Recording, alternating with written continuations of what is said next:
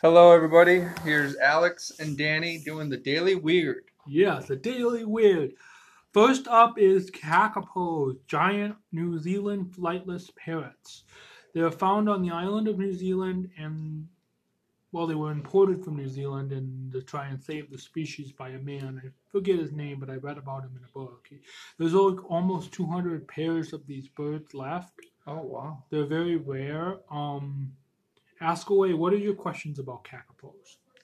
Are they like a parakeet or They're a parrot. They're in the they're parrot parrot? family, but they're Okay. kind of like emus or ostriches. They don't fly. Oh, they So don't. they're Okay. flightless. They're big. They live underground and they make a booming call like, mm, mm, Oh, mm. that's pretty cool. Yeah, the males make a booming call at night to attract the females. And lately, their love calls have gone unanswered because of how rare they are. They're very, very rare parrots. Oh, wow. And they're trying to save them, but Yeah. it's a hard battle because you got cats, you got other animals on their islands, rats that eat the eggs. So they have a book about them I was reading in the library, and it talked about how they rear kakapo chicks and take care of them Wow. to help the parents lay more eggs. Because if the parents lose an egg, they lay another one. So they're trying to up the breeding so they can up the population. They do that with a lot of different birds, like condors and vultures and things like that. Vultures are condors, but Yeah. So it's almost like a dodo, almost. kind of. But Okay. dodos lived on islands and they actually died out because humans overhunted them. The kakapo was a little bit similar, but mostly from the animals that were brought over, not Got it. necessarily from the people as much. Got it. Okay. So they're green and brown, and they look huge. They look really adorable, like fluff, stuffed toy kind of like thing. Nice. They're really iconic, and yeah. So that's. Do you want to move on? Sure. That sounds like an interesting bird. Yeah, it is an interesting bird. And you said it was flightless. Yes, flightless. Okay, There are a got number it. of birds who can't fly. There's the Yeah. kakapo, the ostrich, the emu, the cassowary, the moa, which is extinct. A lot of flightless birds are very dangerous. Like the cassowary can kick you with its feet, and it's extremely aggressive. The males Wow. and the females are like twice as big as the males, Yeah. and they don't play. They will kick you and hurt you, and yeah, very dangerous Dang. birds. Yeah. Anyway, what I'm next is giants of the Mekong, critically endangered Mekong catfish and giant Siamese carp. Do you know about these fish? I know about the Japanese No, or the the Asian carp. These the are Asian like carp. Asian Yeah. carp, but they are very rare mega fish. Oh, The okay.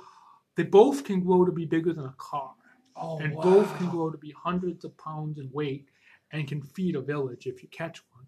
But the problem is, people these days have been damming their migratory spawning routes, where Okay.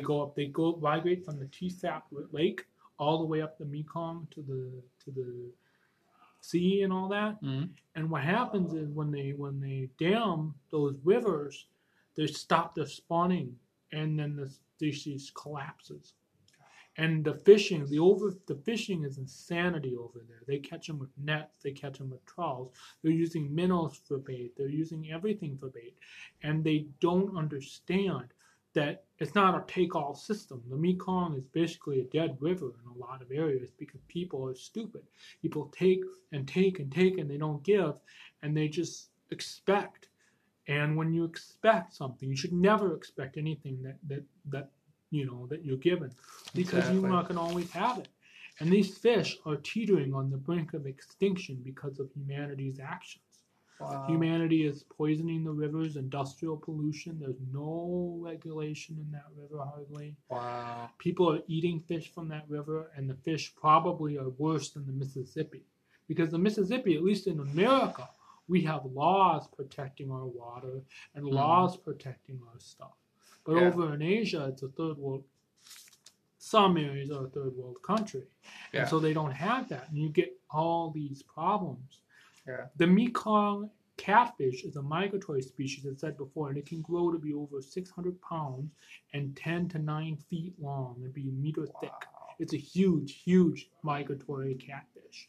Dang.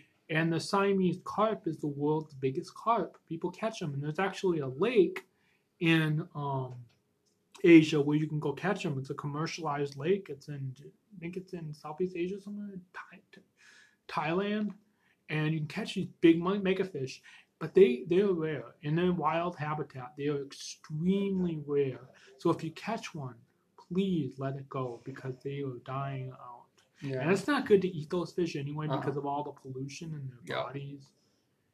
I mean, that's why you get all those kids that are born without arms or without legs because of it doesn't affect you so much, river pollution. It affects the life you sire. It affects the new life because it goes into your reproductive systems and all that stuff. Yeah. So, that's the giants of the Mekong. They can be domesticated partially, but they're better off in the wild. You never want one in an aquarium because of how big they get. Even a public aquarium couldn't house a giant carp or catfish. Dang. They just get too big. Yeah. I mean, the Siamese catfish and Siamese carp can grow to be gigantic. I mean, there was a guy who had two of them visit in his backyard riverfront house, and he fed them for years, and then one year they were gone because commercial fishermen got them. They were so big. They were over 400 pounds apiece, and their heads were big enough to suck a man's head into. This gigantic fish. Gigantic. That's crazy. Yeah. They're the biggest catfish and carp in the world. Nice. All right. What else is there? Well, you know how you see those fish in Star Wars? You know, the newer Star Wars, well, not the newer Star Wars, but with the I can't remember, it was the second one. I don't really watch Star Wars, so okay, because there was a fish that was like a mega fish. A mega fish is basically a terminology that people use for fish that can grow larger than 100 pounds and 5 feet long. It's basically a zoological thing. So, I mean, they never get as big as like a person. Oh, yeah. Oh, they do? The Mekong catfish grows bigger than a person, weighs more than a person, stronger than a person. So the Mekong carp, too. Those are the biggest fish in the world. Look them up on the internet. They are gigantic. Okay. They're the biggest fish in the world. Wow. And the giant stingray can be, that's another mega fish that can be like 4 or 5 meters around and weigh 1,000 pounds. Okay. Yeah, there's big stingrays in Asia too. But there were people that have gone to Asia and seen the rivers over there. And not to say bad about anybody, but those rivers are so bad that they're probably not going to be able to sustain those people. And if those people do not clean up their act, they will die. Yeah. Everyone will die. Wow. So anyway, the social lives of insects: bees, wasps, ants, hornets, termites. Okay, so what does this tell you? What do you want to know about the social lives of insects? Well, do they socialize with each other? Yes. First of all. Yes. And then they second do thing, some of humanity's darkest things like slavery, cannibalism, nursing. Well, that's not dark, but because I know, like I think we discussed last time that the praying mantis bites off the head of the female. I think that might have been discussed. I know we talked a little bit about bees and how they're declining. Yeah. Almost all bees are social, but only a few of them really know a lot about. Okay. There's like 1,000 to 500 different species of bee in North America. Because I noticed like 4 different ones, because there's like the bumblebee, and there's that big butt, and then they have the wasp, the hornet. The bumblebees actually are a very diverse group. There's like 7 or 6 species in Minnesota. You have to look. If you talk to Lauren Hughes, she's our art director at MSS. She has a wife scientist friend who knows a lot about bees, and actually said to me, and actually I have a little writing about how to help bumblebees, but bumblebees and other bees are in trouble because of people spraying and people pesticides, right? Pesticides, the way people garden in their land, the fact that the native flowers are so depleted. Yeah. But there are other more common insects like ants, but a lot of those ants are imports from other countries, so they're kind of invasive too.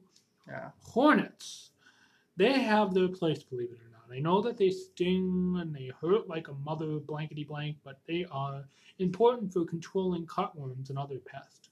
Got A it. large wasp nest can eat a lot of cutworms Nice. and a lot of soft-bodied insects. Now, there are different types of hornets. Some of them are pests, some of them are not. The Asian giant hornet isn't necessary in the wild, but they can be devastating for honeybee farmers because it can kill their whole hive to get at the grubs and honey. Wow. Termites. You hear about the termites that are working controlled and all that. Yeah. They are actually a bad thing here in Minnesota. They're not something you want. They will destroy your house. They're actually from Europe, so they're not native to here, so they should be eradicated. I'm not for working like exterminating bees and other things like that, but termites can destroy a house and they're not native, and you get one, they'll infest. They'll just infest. And they have a bacteria in their gut that allows them to digest cellulose, which is in wood. So they can eat wood and digest it. They're one of the few animals that can do that. Did you know that? Well, I knew the termites would eat wood, but I didn't know how they would eat it. They do it in a bacteria. A bacteria helps them do that. Got it. That's pretty neat. But ants, like I said, ants have warriors. Like certain ant breeds will like have warrior ants, and the nurse ants will have to feed them because they can't feed themselves. All they're good for is fighting. Got it. Some ants squirt acid from their head. Other ants make nests out of each other or silk and leaves. Some ants will take over the nest of other ants and live in the trees or live underground. Most ants live underground. Most of these insects are ground dwellers. They live underground, and sometimes in houses and things like that too, because they mistake them for the ground. They don't know. I think in another Daily Weird we should talk about bees in terms of how to save them and how to help them. Yeah, that'd be good. But not this Daily Weird. This Daily Weird and I have other plans. Let's move on. Silk moths. Yeah, silk moths of Minnesota and North America. This is something, again, you don't see a lot of because they sprayed for gypsy moths. When gypsy moths were accidentally introduced, they sprayed for gypsy moths to control the gypsy moth population. Well, it killed the native cernet. So now we have very, very few of these in the Midwest because of how people have sprayed. Luckily, they can make a lot of eggs. So once areas have been depleted, they can recover if given the chance. Plant trees like cherry, apple, pin cherry, black cherry, apple, birch, maple, elm, those kinds of trees, some of them grow to be very big, so do read up, will feed these silk moths. Nice. Now, they have a very, very high metabolism rate as babies. Oh, okay. They only, maybe 5% of them live to see adulthood. Oh, That's why they lay so many eggs. Got it. And they actually lack a mouth and digestive system as adults. They have no way of eating food as an adult. They just have sex, mate, lay eggs, pretty much. Kabing kaboosh. Wow. What species of silk moth have you ever seen? Describe to me the different types of species you may have seen. Just the ones that I've seen that come into the house. And okay, sometimes... those are probably not silk moths. No. If you saw a silk moth, you would scream because their flight, their wingspan is like 4 to 5 inches. They're gigantic. Oh, wow. The polyphemus moth has a wingspan of like 3.5 to 4 inches. Yeah. The cecropia moth has a wingspan of like 4 inches, bigger than a monarch butterfly, but still. And they're very beautiful. They're also called robin moth because they have red on them. They have red and brown and white, and they have really beautiful designs. And the way to sex them is the antenna. The female's antenna are smaller. The males are big because the female, after she breaks out of her cocoon, pumps a night full of pheromones, and the male can smell the pheromones from miles away. And he zones in on her, they mate, then she lays eggs, and she can lay hundreds and hundreds of eggs on the favorite host tree. Got it. Yeah. Now, there are 4 species found in North America that I know of. The polyphemus, which has got eye spots and is brown. The Luna, which you see on the Luna says sedation commercial, the sleep aid. Yeah. That's a Luna moth. That's a cernid. Nice. Then you got your cecropia moth. Then you have the hickory horned devil. Then you have an Isle moth, and there's a few other lesser known species, but that pretty much wraps up Cernid for North America. For South America, Asia, there are others, but we're just going to stick to the ones in North America because they're the Nice. ones you're going to see. Yeah. Now, Luna moths are kind of neat because they lay their eggs on oak trees, Okay. and the caterpillars that hatch make their cocoon from oak leaves when they're done, when they're ready to spin. Now, wild silk moths do make silk like the silk you would use in a clothing, Okay. but it's not really that marketable.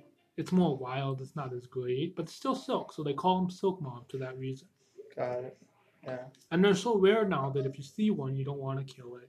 And the best way to help these guys is to plant their native plants, keeping in mind that they do grow into trees, and also turn off your lights. Lights confuse moths. Lights are like the moon to moths. So if you can help it, turn off your lights because the light will make the moth confused and lose its way in the night.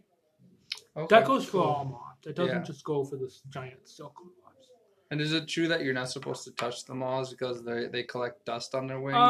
Yeah, they do collect dust on the wings, but that's true of all Lepidoptera. Moths and butterflies do that. Okay. They're And not something I would recommend you wear gloves, like with amphibians. If you're ever handling Yeah. a salamander or a frog, Yeah. the best thing to do is glove up and wear gloves because your oils from your hand will hurt them. Got it. But Yeah.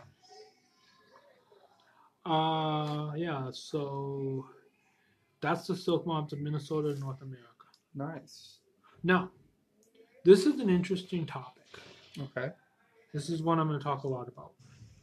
Save the slipariums and tall grass prairie plants. I want you to guess and tell me your honest answer. How much of the prairie remains in Minnesota? How much do you think actually remains from those days, from the pioneer, from the lady in the prairie, whatever? I'd say 30. No, much, much lower Really? percentage. Little House on the Prairie was a distant memory. The steelhead plow was invented, and most of that soil was very rich. So how much do you think actually remains of the Minnesota prairie? Well, if it's not 30, then I'd have to say probably 10. No, lower than that. Really? Less than 2% of the original prairie remains in Minnesota, and only like a third of that is in good health. Most of it's restored. Most of it is on DNR land, privately owned. But prairies are precious, and you really got to conserve them because once they're gone, they take a long time to replace. And a lot of the prairie animals are very rare these days because of how rare the prairie is. Got it. Prairies are actually more endangered than the Amazon rainforest. We have more Amazon equatorial rainforest than we do America's grassland. The prairie a long time ago used to stretch for 280,000 acres all the way from Minnesota, Canada to Texas. Wow. All Okay. that area used to be a belt of different prairie habitats. Yeah. And what happened is people had a different mindset back then. They didn't see the earth as something that can be conserved. They just saw it as take it, take it, take it. And they took all the land and then they plowed and did a lot of damage. And there were a few people who stood up. But back then they were seen as freaks, Hold on.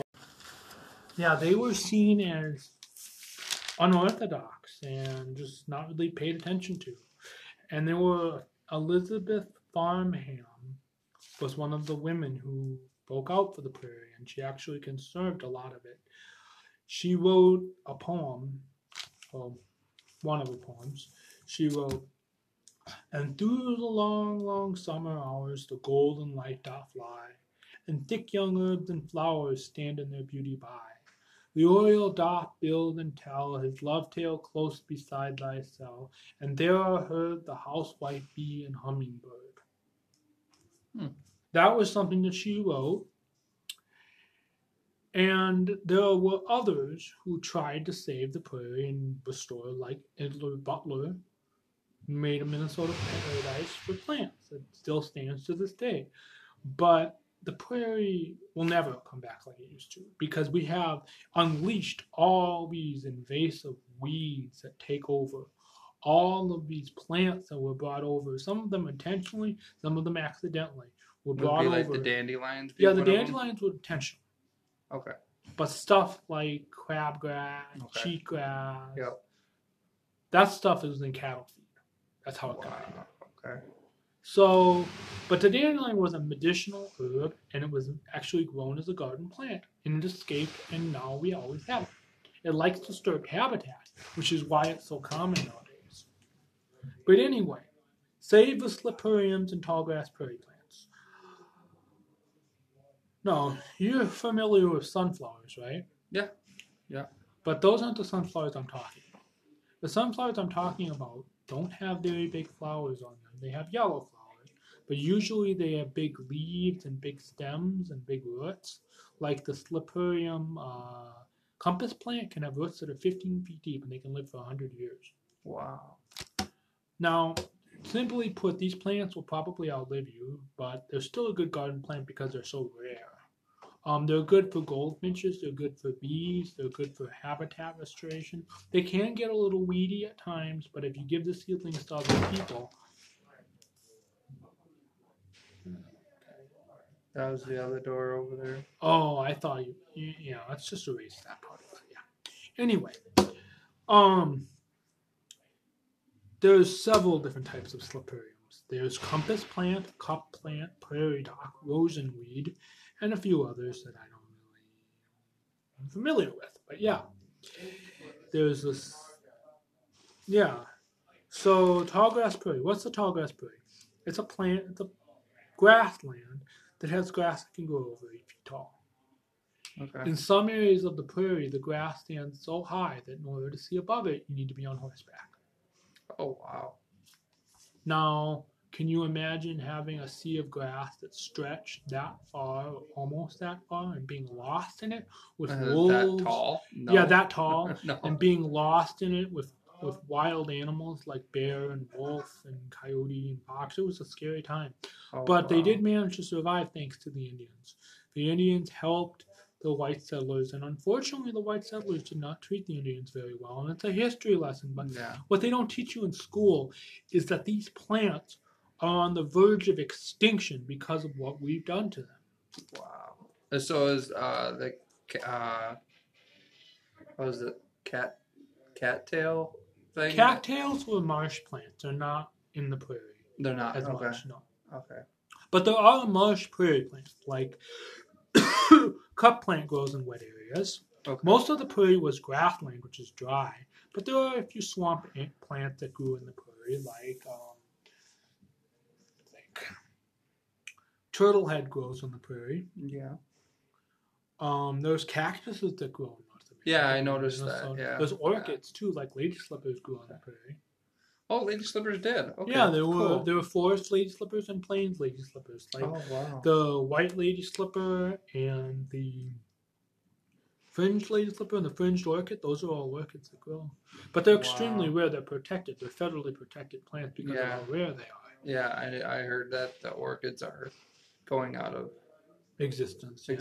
yeah. But there is hope in that there is a place called Vermont Lady Slipper Company where you can buy lab cultivated, not wild dog orchids, and they will give you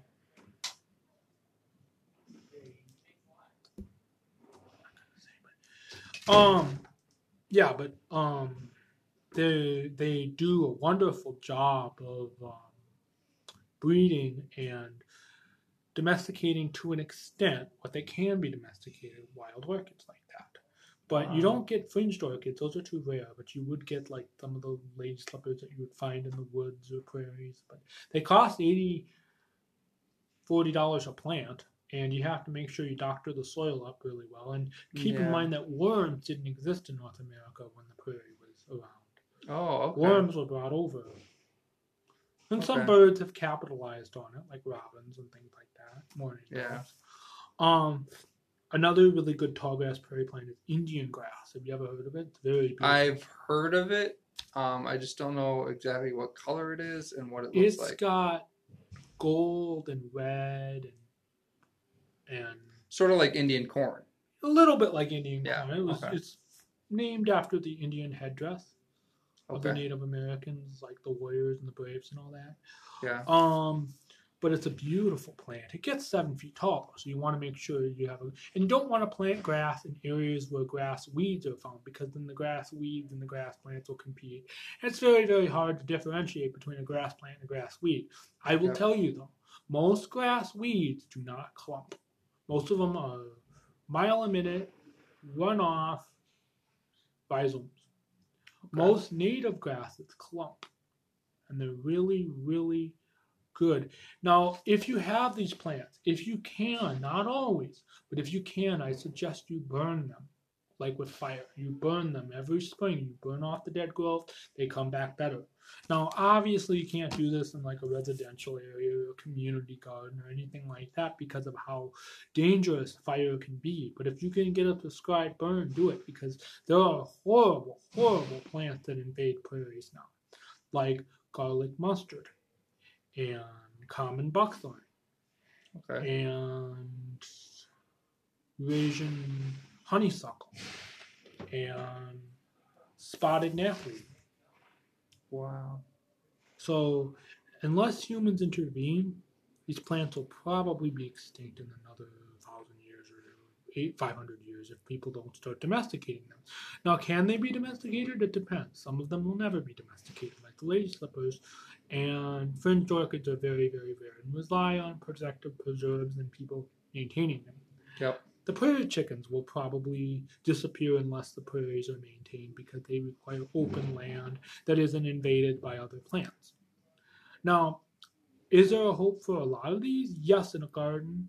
I wouldn't say in the wild, because we've allowed the invasive weeds to overrun. Yeah. I mean, most areas of the world now have plants in them that were never found there, that are choking and strangling out everything around them. Okay. So, is it hopeless? No, because we can garden. We've domesticated the earth. God put us in charge of the earth in some way. Yeah. So, if you can take a garden and grow them, then you can help those pollinators and butterflies and things like that. Will it ever be like what it was before? No, but at least you're trying to maintain the species. Yep. Another really good plant. Now, I don't recommend this for community gardens because deer love it to death. Purple prairie clover. Okay. Purple prairie clover and white prairie clover are one of the few clovers we have in North America, Minnesota, that's legal. I mean, not legal, but native, I should say. Yes. Native. Legal. Yeah. Well, there are actually laws now that say you can't plant buckthorn or plant Eurasian milfoil or all that. But, yeah. So, save the Slipuriums and tallgrass prairie plants. It can be done. It's a lot of work. It takes years to do. And there's a saying by a lot of plant enthusiasts: first year they creep, first year they sleep, second year they creep, and third year they leap. And then after that they keep leaping. So it's a process. Restoring something back to the times before Europeans is a process, because we've allowed the weeds to overrun, and they're in the environment. They will always be in the environment. Now, the only way we can really get rid of weeds these days, I think, is to make genetically engineered copies of the weeds that sterilize other weeds, and then they just learn those loose in special gardens. But that's a debate for another time. Will that work? I don't know. Will it harm? I don't know. But it's the only way, because they're in the environment. Yep. We spend $6 to $7 billion a year on invasive species. Wow. So it's a lot of money. And is it money that's used, that's really working? No. The only way to really get it to work is if you garden yourself. That's true. Yeah. So save the Slipuriums and tallgrass prairie plants. That's a good debate. You can buy these plants at like the Friends sale, farmers markets, Outback Nursery in Hastings, Prairie Moon Nursery in Winona, Highland Nursery has a few of them. There's a lot of local nurseries you can go. Please do not go to Walmart or Home Depot. They do not have native plants. No. And the plants they have are probably treated with stuff to kill bees and other pollinators. So it's not a good idea to go to those places to buy plants, because they're oftentimes treated, they're non-native. They could be another buckthorn or another purple loosestrife or another, invasive weed that takes over and kills things. Because let's face it, there are hundreds and hundreds of plants in the nursery industry, and not many people test their invasiveness. Yep. So they just rhyme and reason put them all around. That's why we have all these problems, Yeah. because people brought them over hundreds of years ago. Yep. So anyway, that's just a note saying on that. Do you have any questions about saving prairie plants? Just that, just to have people remember to not go to basically not go to stores, but go to an actual nursery to buy these plants, because Because nurseries are more well known yes, to have the they're more correct well-known. plant and the correct soil. And It depends on the nursery. I've seen Okay. some nurseries do take natives from the wild. I'm not going to say which ones do, but if they're rescuing the plant, that's a good thing. But it's kind of differential. You don't really know how they're rescuing them or what the loose terminology is. But if they're promoting the conservation of native plants, that's Yes. a good thing, Got because it. they need all the help they can get in our city. Awesome. Again, these plants are not something you want to plant if you're going to rip it out in a year, because they'll have very deep roots and they're very hard to move. So, yeah. Any other questions? That's it. All right, let's move on. The story of carp in the U.S., a riches to rags story. Have you ever wondered how carp got here? How did carp get here? Probably overseas. Yes, but not all. The buffalo, the sucker, the red horse, the drum, those are all rough fish species, but they didn't come. They used to just be here. They were native. Oh, okay. But the common carp, the Mariner carp, the leather carp, the Asian bighead and silver carp, those are all species that were brought over to this country. Wow. Some intentionally, actually all of them intentionally. The government once heard petition after citizen screaming, begging them to bring over carp. We want carp. We want carp. We want to eat like royalty. We want carp. Yep. And they, for hundreds of years, that's what they heard. So they brought over carp, and they farmed them in ponds and gave them to the royalty and gave them around. The carp went down in price. The carp survived because of the actions of humans, making the water muddy, making the water polluted, doing things to the water. It wasn't politically correct at the time to mention this, but we did a lot of bad things to the environment back in those times. Yeah. And it's a miracle we still have native plants and fish because of all the damage we've done. But anyway, that's the riches of it. They were brought over because of how wonderful it was, tasting. They're actually carp are pretty good tasting fish if they're taken from water that's clean. But if the water's dirty like it was in America, gonna taste like mud.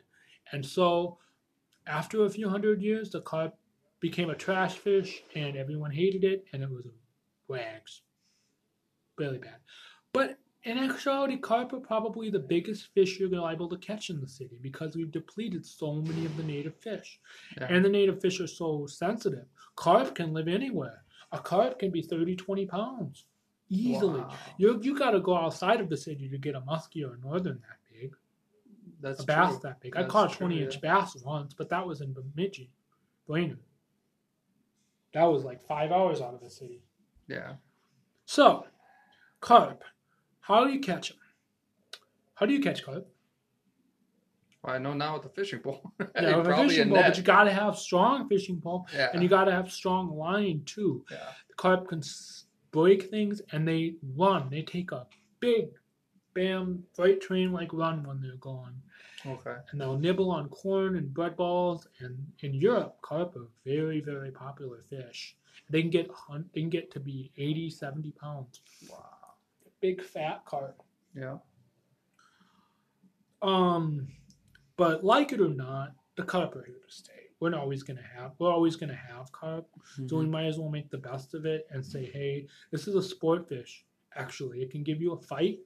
Its flesh can taste okay if taken from water that's good. Smoked carp is very palatable for some Europeans and some Asian cultures. The carp is a symbol of strength and nobility in Asia. So it's got a lot of positive attributes. Now, carp aren't necessarily passionate when it comes to romance. They tend to ram the female into plant life and then eat the eggs. They don't really have any parental care. Like some of our native fish do have parental care, like bass and sunfish will take care of their young to an extent. But carp don't do that. They just let the eggs to chance. Every year you see them spawning in the shallows, and that's what happens. But carp are very common. They're not going to die out anytime soon. Yeah. Now some carp, like the silver and bighead carp, also known as Asian carp, they are making their way up the Mississippi even as we speak, and they are trying everything in their power to stop the inevitable. Stop the carp from coming up to the Great Lakes. Stop them from coming up. Eventually, they probably will come, and that's going to be the death of the walleye fishing industry, unfortunately, the big game fish, because they can't compete with the Asian carp. The Asian carp steal all their food, destroy the ecosystem, destroy the food chain, they pollute the water. Those are the bad carp. I would say that common carp and leather carp and Muriel carp live in more of a balance with the ecosystem. Asian carp destroy it. But it's not all of the people's fault for bringing them here. I mean, there was catfish farmers that dumped them in the 1980s when an overflood and the floods came. But to point one group of people as being solely responsible, that's kind of racist. Yeah. But the Asian carp is actually prized in the state of Asia as a food fish, and they can't believe how big or how plentiful it is. And there's actually a restaurant industry struggling to make meat with all these carp, because in Illinois and the South they clog up rivers so much you can get thousands of pounds of fish, and they're trying to make it marketable so people will eat them to extinction like we did with all the alligator gar and other fish. Is it going to work? Probably not. I don't think most people will, once they hear the word carp, they're not going to eat it. But it's good fertilizer, and it does taste good. Carp does taste good if taken from water. But there's a stigma with carp, just like there's a stigma with different groups of people, that people just don't like them. Mm-hmm. So you and I both know about that. Yeah. So carp are here to stay. Learn to live with them. Some of them are bad, some of them are good, but in the end, we're always going to have them. Good. All right, so we did Kakapos, Giants of the Mekong, The Socialized of Insects, Silk Moths in Minnesota, North America, Save the Silurians and Tallgrass Prairie, The Story of Carp in the U.S., A Riches to Rags Story. Anything else you want to talk about? That's it. It looks like we've did a very good, extensive podcast. I kind of dominated, though. I'm sorry. I just know so much about this. No. I honestly like it because I learned some. Our listeners learned some. Good. And I will definitely put this out, publish it, and send you the link. I like to engage my readers more and teach them, and teach the listener. And sometimes I feel like I've overtook the show. I just you did a great job. Thank you. You did a great I really job. appreciate it. I just know a lot about stuff, and I wanted to share it. So yeah. Well, I like Patrick is my cat expert. You are my nature expert. So anything I have about nature, I come to you for any answers. So and then it's like with Patrick, my friend. Awesome, he's my cat expert. So if I have anything about cats, he will let me know. So it's always good to have people in high places, I guess. Yeah. Well, so much for your daily weird. Over and out. Over and out. Danny checking out. Bye.